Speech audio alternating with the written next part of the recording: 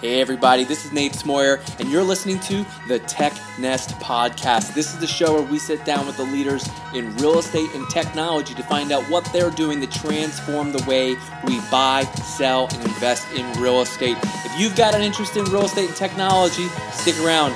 You're in the right place. All right, what an awesome episode. We just got done recording, and we've got Torstein. He's co-founder, CEO of a marketplace called CrowdStreet. I'm just going to read you a little bit from their website. At CrowdStreet, we believe that that markets are stronger when they are accessible, transparent, and efficient. And everything that they're doing at CrowdStreet is literally working towards that mission. They're making deals that are institutional-like, available to investors across the country. So bring in sponsors and investors together on one platform, and so that we can do better deals, get better returns, and actually make commercial real estate investing more accessible to those, especially if you're outside of a market and can't get any local deals done. You do got to be an accredited investor. Also, I should probably put in the top of the show as a disclaimer, nothing you hear here is investment advice. Always consult someone who is a qualified individual. I am not that guy. And so with that, let's jump into the show.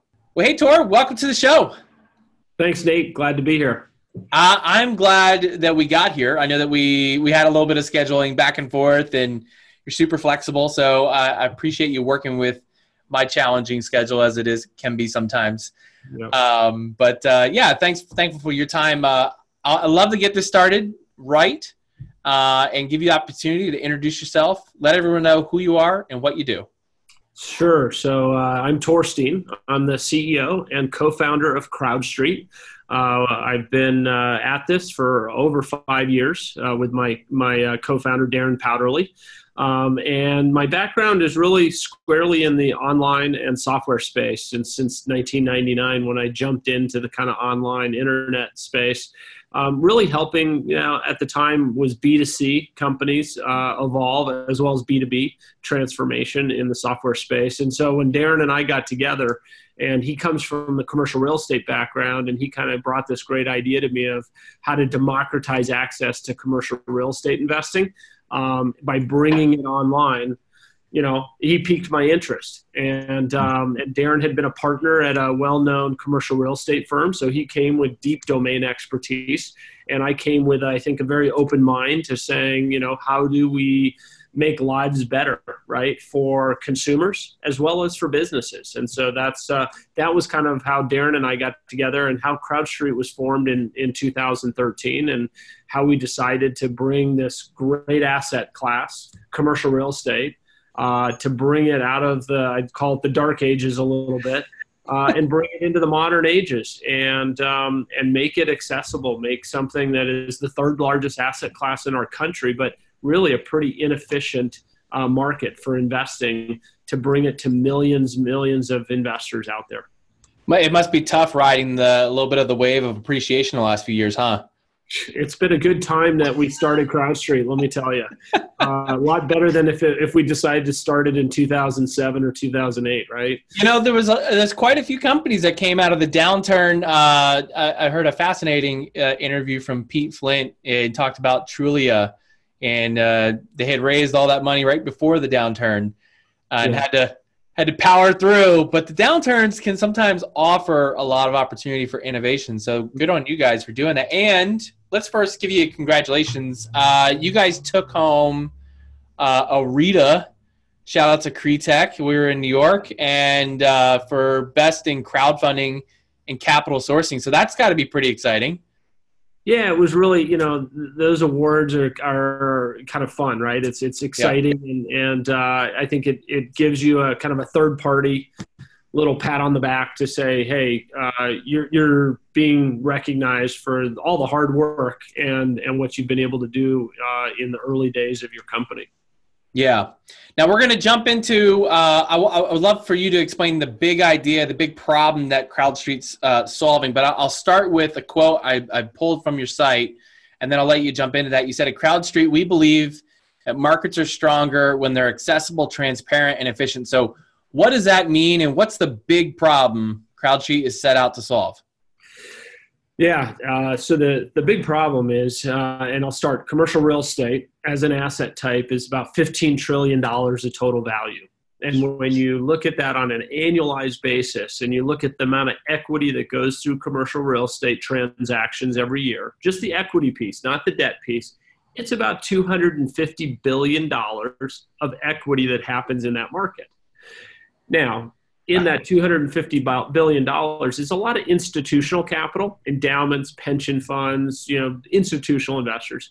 And when you come over to the individual side, it tends to be very high net worth individuals that have kind of been able to participate, because your average kind of developer or operator, we like to call them sponsors, when they go raise that private money, they're usually looking for really big check sizes from like their friends and family and high net worth investors. Well, that creates a significant problem in the market. Number one, it doesn't make it accessible to lots of other investors who might only have $25,000 or $50,000 to invest.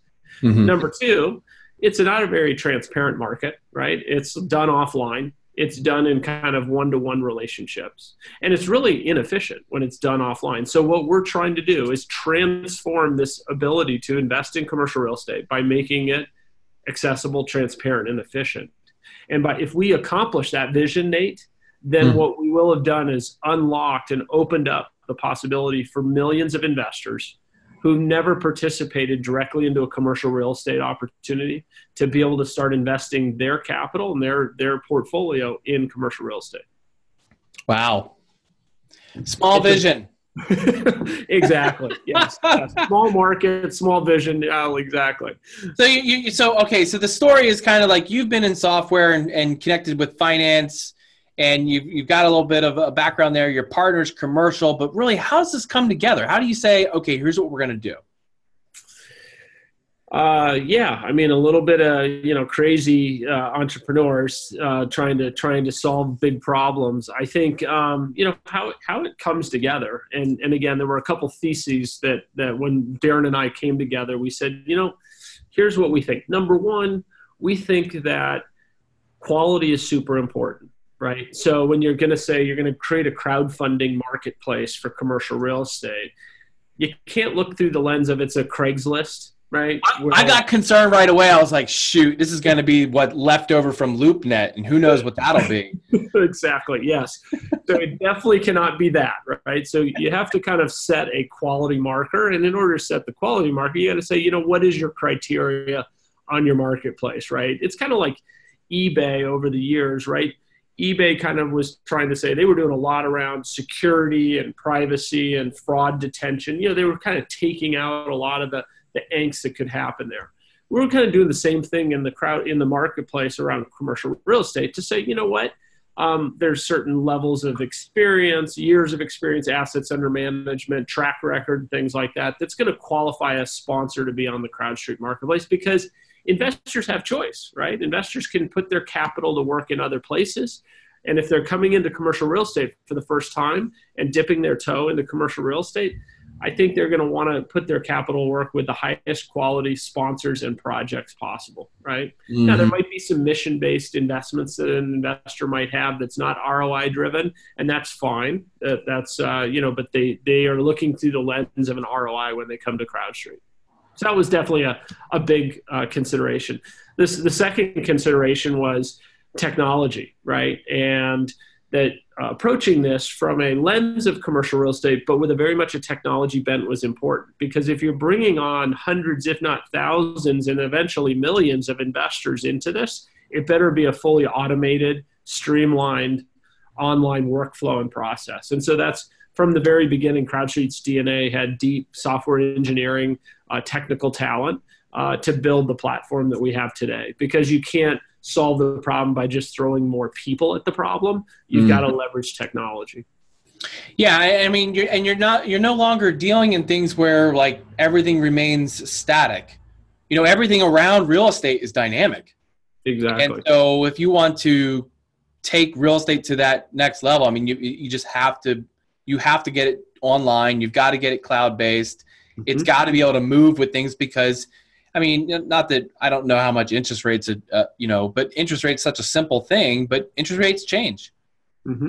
And if something on the deal changes, I mean, you need to reflect that. You can't just, okay, let's send certified letters out to 200 people. You know, nobody has time for waiting for that. Yeah, exactly. So I also pulled another quote that I wanted to talk about this one. It said, CrowdStreet gives you the access to deal flow from sponsors outside your immediate network.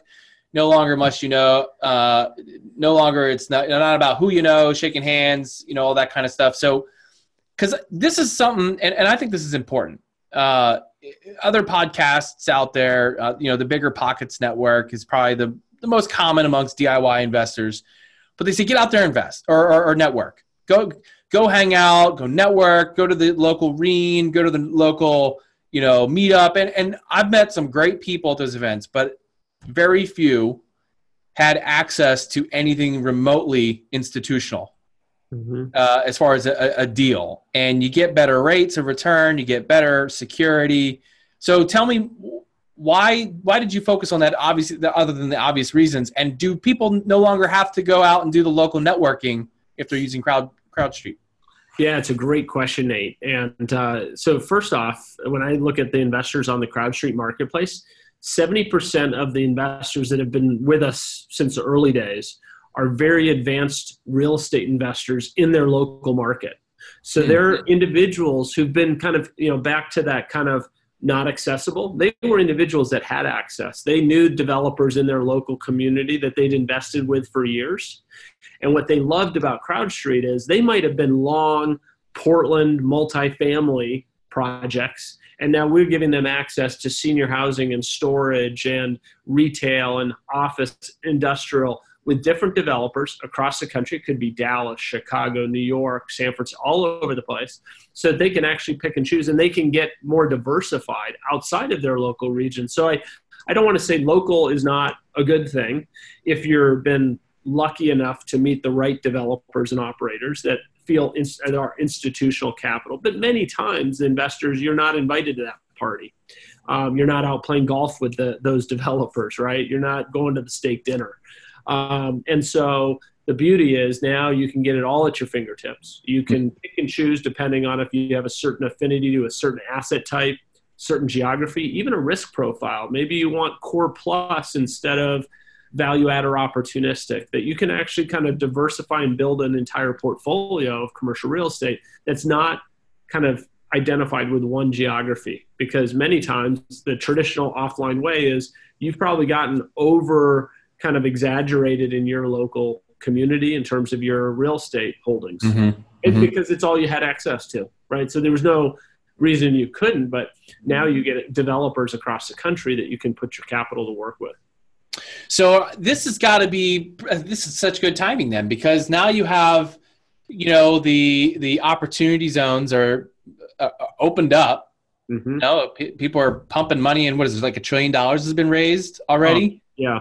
Opportunity Zone Fund. So what kind of activity have you seen there? And what, obviously now, so you've opened up access. I can now safely invest in Dallas from wherever I'm at, okay. And, you open this up, and now with Opportunity Zone funds, what have you seen in traction there? And what do you think what's going to come of that? Because I hear a lot of chatter about it. I see a ton of questions. But, personally, and I think we have one project in town here where I'm at in Bellingham. It's been, foundation walls for like the last 10 years, and suddenly it's a giant apartment complex. I'm like, well, I don't know any other reason someone picked up that project. So I'm curious, what kind of activity have you seen, and what do you think is going to happen as a result of the Opportunity Zone funds? Yeah, so we've already actually got 2 projects on our marketplace today that are Opportunity Zone qualified opportunity funds. Mm-hmm. And it's developers that we've actually had experience with beyond the Opportunity Zone. It just so happens that their latest project was in an Opportunity Zone. They did make it a QOF, Qualified Opportunity Zone Fund. And so it's been well received by investors who now understand some of the tax benefits, obviously, to putting money into an Opportunity Zone fund, right? The capital gains kind of sheltering and things like that. I think, it's like something else, right? I mean, when the Opportunity Zone kind of came about with the tax reform bill, and not all the rules were written, right? And it's taken months. And there's still ambiguity in all of this. There's still I'm still learning something new every week. Like, oh, I didn't know that before. Like there's a time event that happens in 2026, right? Yeah. Where the capital gains up to 2026, whether you built new, rehabbed, or even invested in a business in those zones, I believe, you have to pay the gains whether or not you sold. Yeah. But it's after that point is where the gains are now done. They're zero. They're not a thing anymore, right? Yeah. So there's just tons of these permutations to it that people are trying to figure out. And so, again, some of our developers have spent the time and resources from a legal and a tax perspective to really get that in steadfast, because you want to make sure investors don't want to risk, tax impacts and things like that with their money. Now, I know that you're not giving me investment advice here, but no. None of this counts as investment advice. Please see your own lawyer and all those qualified people. Yeah. What do you think this is? And just this is like a general question, not necessarily about CrowdStreet, but what do you think the result is going to be on the zones or the areas and neighborhoods just outside of the opportunity zones? Yeah. I mean, is that in of itself like a sub-opportunity zone that people should be looking at, big projects?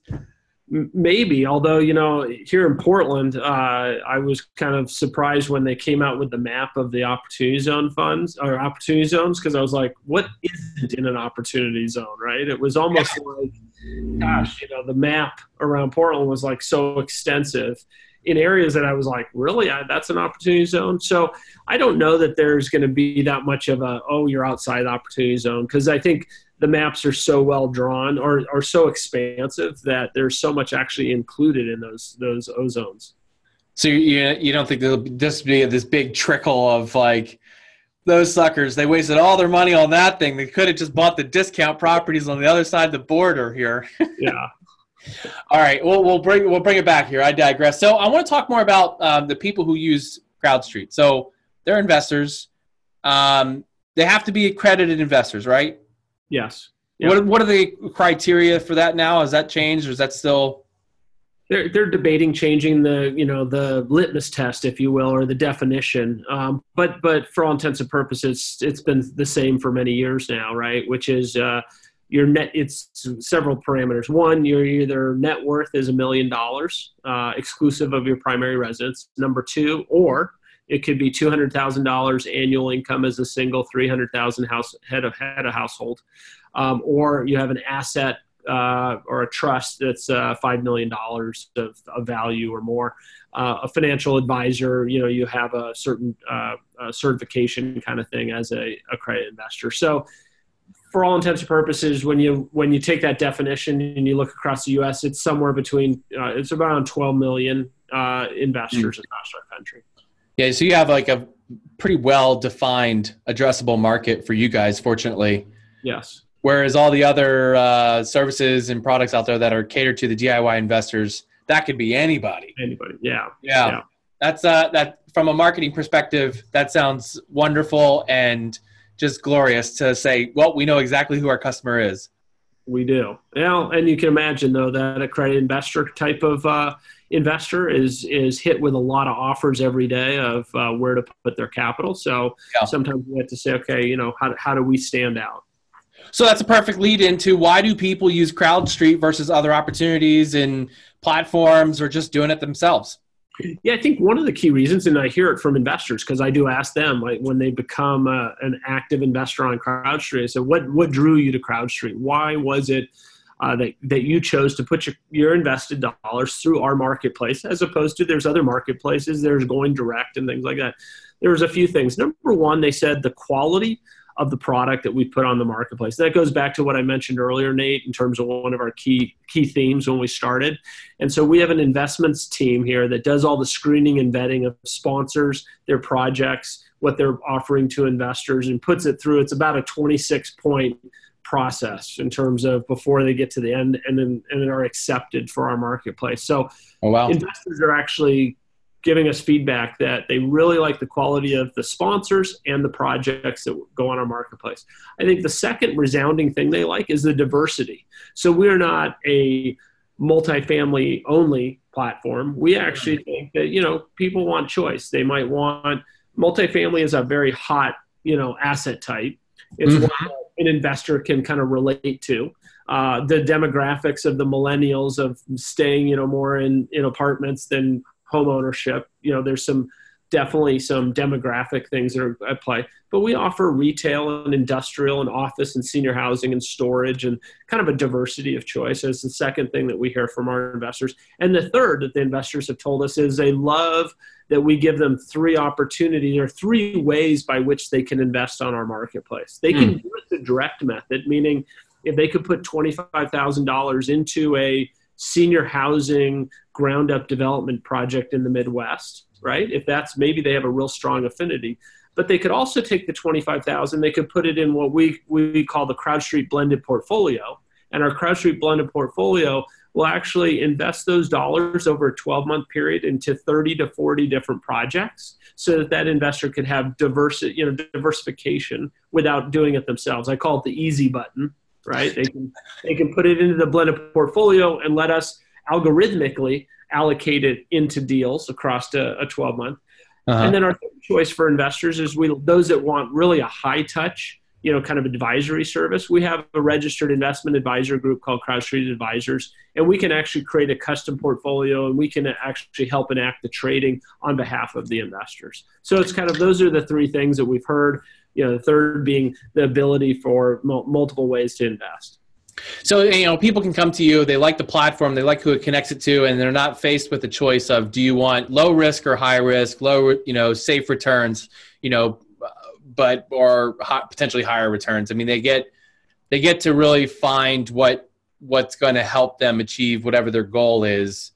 And then obviously, you know, they're more of a passive investor in that they want their money to work for them. They're not trying to advertise for tenants. They're not trying to, you know, keep up on maintenance contracts and things like that. Yeah, that last point, Nate's exactly right, because it goes back to, gosh, you know, direct investing in real estate. You either were invited to put big denominations into commercial, or if you didn't have those big denominations, maybe you started buying rental incomes, and then you were an active manager of real estate, right? Then you're oh boy, I get the call at midnight that the plumbing's got a problem. That hasn't happened to me, but don't wish that on me. I did get one time my tenant sent me an email, hey Nate, the water heater is like pouring water out the bottom. Yeah. And that's when I called them. I was like, you guys, like, you can call me the minute that happens. Oh, by the way, turn off the water. You know, here's a hint, turn off that valve. Yeah. Yeah. Thank you so much. Turn the damn water off, but it's all good. But no, I totally understand what you're saying. I mean, it makes sense. There's, especially just even in screening tenants, and it's more intense in commercial because you have a smaller pool of everything. Yeah. Everything is a smaller amount of people. So you guys have created the platform that even, you know, you're almost like making the pool bigger. It's like almost making the crowd bigger, so to speak, because you've got a place where everyone to come together. Mm-hmm. And so if you don't have if you don't play golf, or you don't have an invitation to, you know, some gala down the road where all the high end people go, you can get one online, you know, so to speak, and do like that. So you mentioned 25,000 a few times though. Is that the minimum investment? It normally is. It normally is the opening. And, you know, back to when we started CrowdStreet, really 2014 to 16 was heavy lifting of convincing these sponsors who their traditional way was, again, through their high net worth investors. Mm-hmm. Their usual minimums have been $250,000. Or in some cases, their lowering of a minimum was to $100,000. And they said, oh, I only did that on an exception basis. So you can imagine, Nate, trying to get those sponsors to come all the way down to $25,000. I had to really prove out to them, hey, by the way, putting it online, it's going to be a lot more efficient. Because the reason they would take $250 is like, hey, I want less investors, higher denominations. And now we're saying lower denominations, more investors. You don't do that without technology and automation, where they can oh, okay, I see. I'm not taking calls and I'm not having to go have an investor walk the property because these investors are all over the country. So that's why, again, 25 was a nice low minimum that was still amenable with those types of institutional quality sponsors. Yeah, so the minute you become a credit investor, just go sell your used Mercedes. Bam, there you go. Jump in. Yeah, yeah. Appreciating asset, not depreciating. Right. Yeah. Can you 1031 into an investment on CrowdStreet? Great question. We actually have had 1031 eligible deals, but as you know, with 1031s, it's a lot of times it's timing, right? And it's also kind of like assets or other criteria by what you could 1031 into. So sure. We have had 1031 eligible. We'll actually flag those as 1031 eligible, so that investors that happen to be rolling something that they can see it, they can go right into it. Got it. And do you have your own intermediaries, or you work with other firms? Other firms. Okay. Yeah. I imagine, because I know that's been a thing that's kind of caught on recently, or at least I know that a lot of services have popped up to help people with that challenge of when you sell, you've got two choices: pay the man or park it somewhere. And that, I had a good friend of mine. He was trying to find a deal, and he was like up to the last day before he went under contract on something. And I remember talking to him like 2 weeks prior, and he was just like, the stress, the level of, because you don't have the upper hand in negotiating if the seller knows you're trying to 1031. Yeah. You've got to find a deal. So mentally you're out of the loop. So that's obviously, and then with investors, they're more savvy. So this is going to be something they're looking to. How do I minimize anything that's cutting into my margin, from me to get my money to work for itself? I am curious, what's the average deal size that you see on CrowdStreet? Yeah. So the average project size. Yep. Okay. So the average project size is about $30 million project. And then the average kind of leverage on those deals is right around 66%. The remaining, 34% is the equity portion. Yep. And a portion of that equity is sponsors. So sponsors have to have their own skin in the game. We don't deal with sweat equity. We deal with real equity. So there's no none of these deals are low money down deals. No. No, the sponsors have to have it at minimum 5%. We actually prefer 10% of their own equity equity in the deal. And then, the other equity portion is, again, them bringing their own investors, right? So one of the criteria that CrowdStreet has is, have you worked with investors before? How many investors do you have? How much assets under management do you have? And then there's our portion of equity. So investors coming to CrowdStreet can kind of think like, hey, I'm actually able to invest right alongside that country club money, and I'm being invited to this party. Yeah, except for 300 million or 30 million is kind of bigger than the usual check size for an investor. Yes. Yeah. I mean, that's bigger than checks than I know people hang out at the country club. Then again, I can't swing a golf club, so.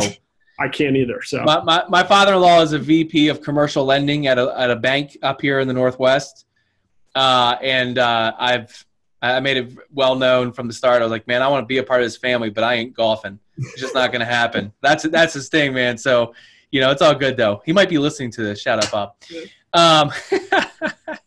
So I'm curious though. So as a marketer, when I'm looking at different companies, I like to see what they're doing that's helping them grow. So, fortunately, you guys, great timing on your part. You came into the market where it was at a nice lull. There was probably a minimum activity, and you're able to ride a wave up along with building a cool platform.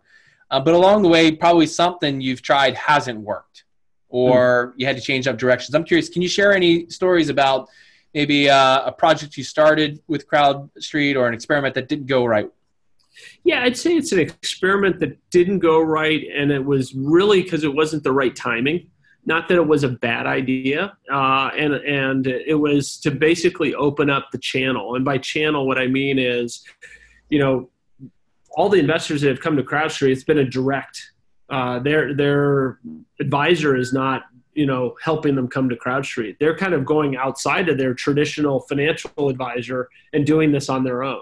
Mm-hmm. And so, a couple of years ago, we started kind of going to a couple conferences. We started kind of building an outreach to the registered investment advisors and the wealth managers. And I wouldn't, it failed in that, the timing wasn't right. I think our products weren't there yet. We weren't offering the blended portfolio. We weren't offering private managed accounts. And I think the market had to evolve a little bit. But now as we talk to the registered investment advisors and the wealth managers, and we explain how they could actually help their clients get exposure to commercial real estate through this method, they're a lot more receptive to it. Because when you think about it, when you think of the trillions of invested dollars that people across our country have, right? A lot of that is controlled by their advisor, or at least their advisor is that fiduciary that's kind of telling them where to put their capital. And so I have to ask you this question. I didn't want to ask you, but I have to ask, and it's kind of leading to it. Sure. Do you see commercial real estate as a safer investment than the stock market?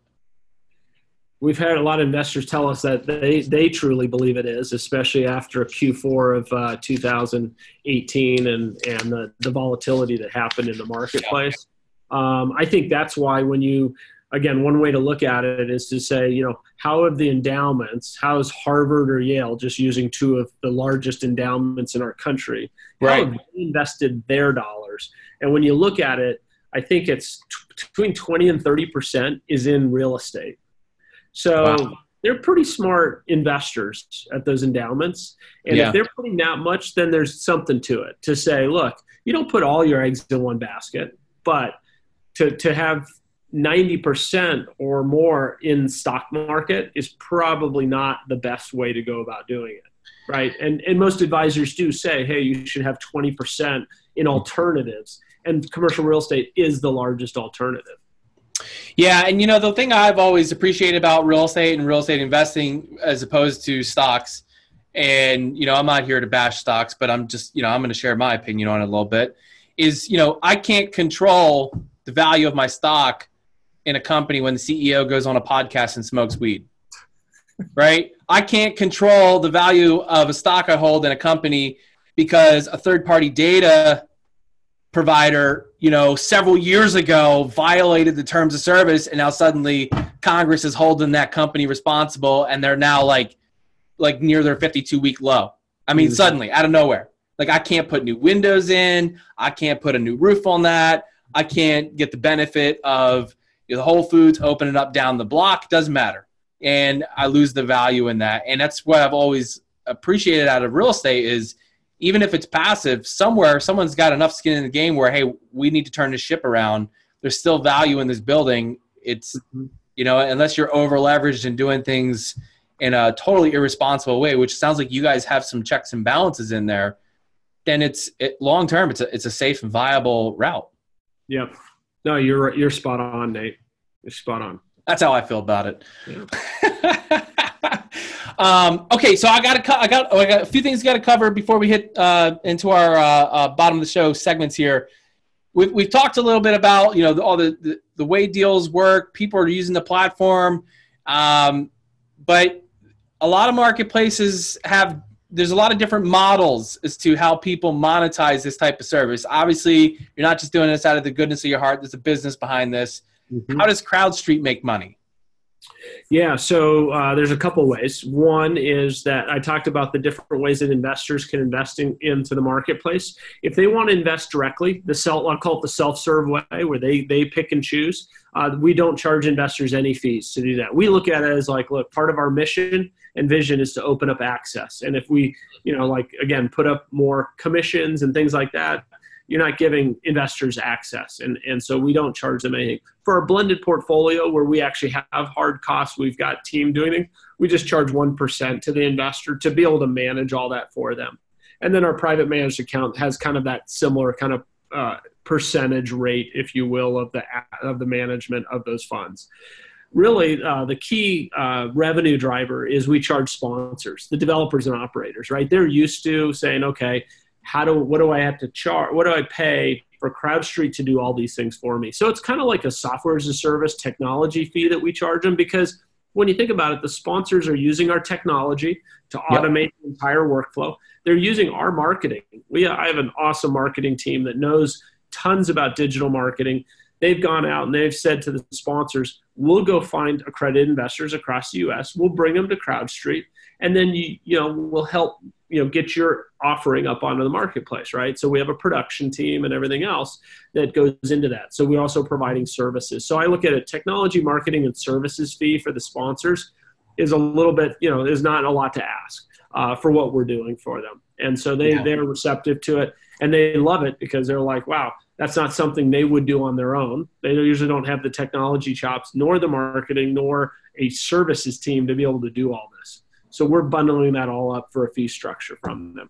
The third way, and besides those two ways, is we actually do license our technology. So we had sponsors that were coming back using our marketplace that said, wow, CrowdStreet, you guys have automated and built a CRM platform for managing investors. Could I license your technology? Because I'd like to use it on my own website with my own investors. Because again, they usually have a stable of investors. Interesting, yeah. They've been managing on spreadsheets, that they've been managing in point solutions. And so we actually have 150 sponsors that use our white label software. Wow. So you have a handful of levels. And I can speak to your marketers. I mean, I did get the retargeting ads. I tried to trigger those going to different pages. I'm nosy. I went and, I try to poke around, see what the tags and conversions you guys are using so I can try and figure out your marketing funnel. You can only figure out so much, but I love the different options there. But it sounds like, I mean, really for everyone else on that, for the investors, it's minimum. That really so that they can put as much money into the deal as possible. The platform, the customer really is the sponsor. Yep. So the sponsor gets the automated marketing, and I'm assuming there's reporting and keeping track and making sure everyone's up to date. So anything that the investors need, that's what CrowdStreet is providing, is all that information and updates. Yep. Yeah, exactly. They have a dashboard. Yep. Got email functionality built into it. Triggered emails, all that stuff to say, hey, how can you manage hundreds of investors? You can't do that without technology. How many investors have used CrowdStreet to participate in a deal? We have thousands of investors. So we've got 30,000 that are registered accredited investors today. About 15% of those are active, meaning they've invested at least once. However, our average number of investments per investor is 5. Oh, wow. Yeah, average investor. They are active. Yep. So not only do they come and put one investment in, but the average investor puts 5. We've got many that have 20, 30 investments, right, out on one side of the spectrum. And then some that are just one and, hey, that's all I wanted to put in, which is fine as well. But average investor has 5 investments. Average investment size is right around $48,000 per investment. So while $25,000 is the minimum, many investors will put 50, 75, or 100 into certain deals. That's so cool. So what you could buy a little 2-bedroom rancher out in the middle of Kansas, you get to have a share of an apartment building in New York City. Exactly. Yep. Yeah, I dig it. I do like it. Let's keep talking money. So I know you guys have gone through some fundraising. You've done your own fundraising, right? Yep. And real estate tech, we got a chance to meet up at the CRETech in New York. It was all the VCs. So everyone was talking about, hey, how do we get your checkbook? How do we get you to write those checks? Yep. Ethical $1 billion checks. And real estate, I think I just seen CRETech publish. It was like $9.6 billion in CRETech last year, funding. Just CRETech alone, because I don't think they're covering all the residential stuff. Mm-hmm. So that leaves out like the $400 million open door and everything else. Why do you think now? Because I mean, you jumped into this in 2012, but why do you think now the money is flowing? I think it's a couple things, Nate. Number one, I think the regulatory environment changed. So I kind of glossed out, didn't go through this, but we wouldn't be able to put deals on the marketplace and generally advertise if it wasn't for the Jobs Act that came out in 2012, right? So in 2012, Congress and the president at the time, unbelievably, they actually came together and actually did something together. That's crazy. I know it was like, but it was like coming out of the Great Recession. Maybe they figured, hey, we got to figure some things out here to solve like our financial securities. We got to do something, guys. Exactly. That's because their pension funds took a hit. Yeah, so it was like, okay, we got to figure this out now. And so the Jobs Act and Title II of the Jobs Act in September 13 said you could generally advertise to accredited investors. And so by generally advertise, you can use the internet. So I think number one, what's happened is some of those regulatory old financial securities laws were finally modernized so that and crowdfunding as a discipline became, more accepted, right? And so that's one thing that has opened up. I think the second is, again, I think commercial real estate as an industry, especially from somebody that came into this a few years ago, was literally 20 years behind in their adoption of the internet and adoption of technology. Some of it was because of the regulatory thing. Some is just that they were laggards and they didn't see the need to. And I think they're one of the industries that's finally catching up. And with that industry finally catching up, and maybe it's a little bit of the changing of the guard, if you will, at some of these commercial real estate firms where maybe a different generation's coming in and saying, hey, we need to start getting with technology to compete better, to be more efficient, to innovate. And so I think with that, then the VCs go, okay, the time has come. And then you do have players like a LoopNet and a CoStar who kind of blaze some of the trail, right?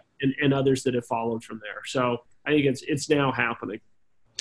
Speaking on the innovation, and this is my, amateurish take on some of that, but like when you think about it, like in the last 20 years, you had really the last 20 years, like 20 years ago was like the height of the malls. Okay. Mm-hmm. The malls killed all the downtowns, right? Yep. All the downtowns died. So suddenly, right. And then the internet killed the malls and manufacturing's been dead. So, well, now we're sitting on a surplus of warehouses. We're sitting on a surplus of, 30% vacancy malls.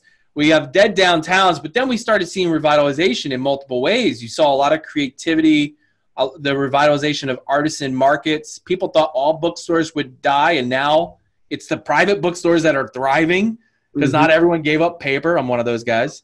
There's actually a fantastic bookstore like in the middle of nowhere in Montana.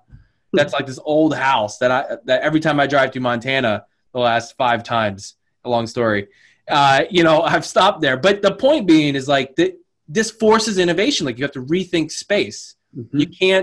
You can't just build everything brand new anymore. Like it doesn't make any sense. It doesn't work out to get the returns. So there's a ton of, how do we rework this? How do we make the deal flow better? How do we get rid of the friction in getting the deals or financing the deals? And so I think this is great because this is kind of going back to your mission of, making it transparent and accessible and efficient. I love that. I think that's awesome. Well, and even just think of like the office space and how the transformation of offices have happened, right? And with tech companies and creative spaces and how commercial real estate firms are having to rethink all of that and what they're going to have to build into their spaces. The largest landlord in New York City, or leaser in New York City, WeWork. Yep. What did they have under lease 10 years ago? Yeah, exactly. Yeah, nobody would have. That's unfathomable. If you would have said 10 years ago, there's going to be this company that doesn't own any of the real estate and is going to rent more square foot, and they don't even have their company is just it's crazy. Yep. Nobody would have predicted that. Nobody. So I think it's an exciting time. I'm pumped on it, at least, if you can't tell. And I think what you guys are doing is obviously meeting a need. And one day when I get that certification in the mail, it says I'm smart to invest. I'll give you a call. We're going to move on. I'll move on to my favorite segment of the show. This is a game I like to call For the Future. For the Future is a segment where I get to ask each guest who comes on the show to give their best predictions on the following 4 questions. Tor, are you ready to play? Let's go. All right. Question number 1, this one's easy. What does CrowdStreet look like 1 year from now? 1 year from now. Wow. Okay. 1 year from now, back to what I mentioned before, we're going to have a lot more of the registered investment advisors, wealth managers who've now woken up and recognize that their responsibility to their investors is to find things like CrowdStreet and start investing. So we're going to have a new channel that's going to have evolved and new investors that are coming in. We're going to have a lot more investors now using our blended portfolio to get that diversification across our marketplace. So those are kind of two big things that as I look into the crystal ball a year out, that'll be different than it is today. All right. Question number 2. I know this is a little bit outside of what we're talking about, but it affects everybody. What's the housing market look like 1 year from now? Wow. Okay. I know it's a curveball, but everybody has to answer this question because I'm selfish and I want everyone's crystal ball. Yeah, and you're saying nationally, not down to certain geos, but so I think the housing market will be a little more sluggish than it is today. Yeah. Question number 3. When will the next big boom or bust happen in real estate? I don't think it'll be a bust. I think it'll be a dip, and I think the dip will be in 2020. I think we're going to see some softening that year. I don't think it'll be a bust. During an election year? Yeah, I think that just, let's see how we exit this year. People will be a little afraid to get too bullish on election year, not knowing the outcome. There's a lot of wild stuff happening there in DC. Yeah. No doubt about that. All right. We're blazing through these. This is crazy. This is not supposed to be a lightning round. All right. Question number 4. What's one thing you believe will dramatically change or fade away in real estate as a result of technological advances? Yeah, I think one of the things that will, is you said either fade away or grow. Dramatically change or fade away? Yeah, I think the dramatically change, I think, and this is way out there, Nate. I don't know when it's going to happen, but I look through the lens of like financial products and investment products, right, as we've talked about here today. When you think of stocks and bonds, right, and you think back to the early 90s, Charles Schwab transformed that industry, huge industry, right? Right. And had been stuck in kind of the offline, got to call your broker, you got to spend exorbitant fees. And so you look at what happened in the early 90s with Schwab being that innovator, and fast forward to where today, like people are like, well, obviously I do it online. Obviously I don't have to go into an office and place my trade. Right. And I apply that and say, wouldn't it be cool if in the future for commercial real estate, instead of it being a private equity investment, which it is today, where it's pretty much an illiquid investment, right? You're investing into that. It's paying distributions and you get a capital gain and all that. And that's all good. What if it was a securitized investment? What if it was using blockchain as a technology underpinning to make it a liquid investment, which could be bought and sold in between those events happening with the hard asset itself? I know that's kind of out there. It's not too far out there because there's been Compound New York. You got Z-House is trying this in California. You got what was the one that did the apartment building recently? It's like the only one that everyone knows that I can't think of right now. But fractional ownership, leveraging blockchain for this purpose, it's got a high amount of interest. I think there's some complexities there. One, is the market ready? And I think that's the big question that most people are saying no. The market's not ready.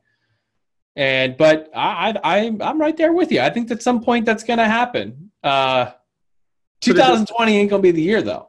No. Put it this way. I talk to investors. I do ask them, just the ones that I know really well that have put significant capital onto our marketplace. I say, if we were to offer you the opportunity to use cryptocurrency instead of cash to invest in that deal, they're like, you got to be kidding me.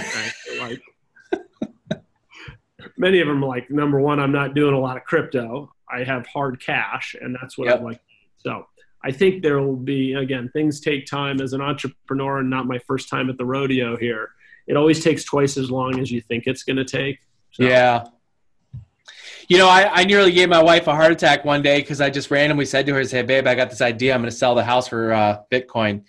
And this was like when Bitcoin was like just hitting $15 or was it 15,000? I don't know. I don't really follow it, but it was like on its way up. It wasn't at the peak yet. And she was like, "What? Why would you do that?" I was like, well, "The press. Think about the publicity stunt this could who knows what, and I was like, that's too much a risk. I'm not going to do that. But I thought about it. I really did. But someone had already done it, and it didn't actually have a whole lot of press. I was like, well, there's a bust. Forget that. Anyway. All right, we're going to move on to the last three here. Two of these questions actually more about you, so our listeners can get to know you a little bit better. Question number one, what are you reading? What am I reading? Okay. So I am reading that book that's about OKRs, Objectives and Key Results. The name's escaping me, but it's the one by the one your investors gave you? The VC, probably, yeah. But it's a great book. It talks about how the Intel way of kind of how they built kind of Intel, and then how Google adopted that OKR methodology, right, as Google was starting to grow. And the reason I'm reading it is as CrowdStreet's starting to grow and grow up as a company, trying to apply some of that methodology so we can again, be better at what we do and be more effective. Not measure what matters, is it? That's the one. Yep. It was escaping me. That's the one. That's the one. You gave enough of a description for me to do a Google search and find it. Cool. Okay. I've not read it, but it's going on the list. It's a good book. Yeah. Question number two, who are you learning from? Who am I learning from? I'd say I am learning a ton from our investors. And every time I travel and I'm on the road, I'm asking our investor client services team, I said, can you line up at least 2 or 3 meetings with our investors? Because I want to hear from them again. I always start the conversation with them of like, tell me before CrowdStreet, were you investing in real estate? If you weren't, why not? And many times they weren't because they said, I didn't have access to it, Tor. And so I'm constantly, again, as a startup, as an entrepreneur, you listen and you learn and you pick up things every time. And so that can make our product offering better, our services better. I'm always asking them about how can we improve, right? What can we do differently, right? We've got an entire portfolio page now that many of the features were constructed by feedback from our investors of what they would like to see on their portfolio page, right? So that's who I learn from the most. I mean, my board likes to say I learn from my VCs, but and I do. They're great. They're great. They're great board members and great VCs. Again, we'll always watch out who be careful who you pick as your partners in this journey. And I've chosen very wisely. I have great investors in CrowdStreet that I do learn from, but it's our investors. Yeah. Awesome. And the last one here, what inspires you or what helps keep you inspired? I'd say my wife. She has been, we've been together 20 years. We met at grad school, and I think the world of her. And every night I come home, she and my wonderful 2 boys, that family is what inspires me. They just, she knows how much I love CrowdStreet and what I've been doing here for the last 5 years. And she, not every day is going to be glorious, right? And so you need somebody there that kind of help you when you got some tough times, that knows you better than anybody else. So. Yeah. Well, I mean, the road as an entrepreneur is nice and straight. It's flat. It's just no red lights, no accidents, right? It's just easy going. Easy, smooth sailing. That's why everybody wants to do it, right? Yeah, right. Tor, this has been awesome. I love that we finally got a chance to connect and do the show here. And I'm pumped because, like I told you before the show, we don't get we haven't been able to feature too many products and services in the commercial, but also in the investment side. I think that there's a ton of value out of this, and it'll help. I think hopefully help people reevaluate whether or not their personal home is their best asset or truly an investment, which that's a whole other show. Eventually one of the days we're going to really dig into that. But anyway, I'm going to leave you with the last word. I want people to know, how can they connect with you and find out more about CrowdStreet? Where do they go? How do they do that? Yeah. Visit CrowdStreet.com is the best place. They can always, they can find me there too at Tor@CrowdStreet.com. Again, I love feedback. So if they come and they're like, Tor, you're missing this part, or you got to help educate a little bit more in this area, as your listeners explore CrowdStreet, feel free to always reach out to me at Tor@CrowdStreet.com. All right, so I'm going to throw in my suggestion feedback here. I say we start sidestreet.com and we somehow make a way for all those Reg A funds.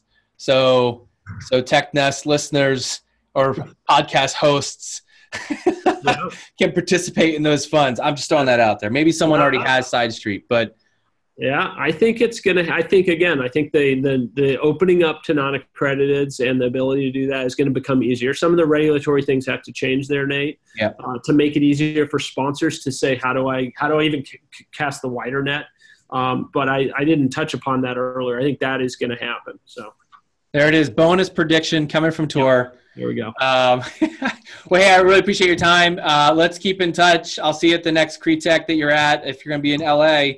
We'll have you back on sometime in the future when you guys are killing it, knocking out the park. Sounds good. Thanks, Nate, for having me. You bet. Well, that's it for today. Thanks so much for listening to the TechNest podcast. Hey, don't forget you can get on the email list so you never miss an upcoming episode. That's technest.io. That's TECHNEST.io. Get on the email list. Go to the App Store, whether you found us on iTunes, Stitcher, SoundCloud, wherever you found us. Leave us a 5-star review and share it with your friends. And if you've got a guest or someone that you'd like to recommend, or if you think that you'd be a great guest on the show, hey, send me an email, nate@realteampanda.com. That's nate@realteampanda.com. See you guys later.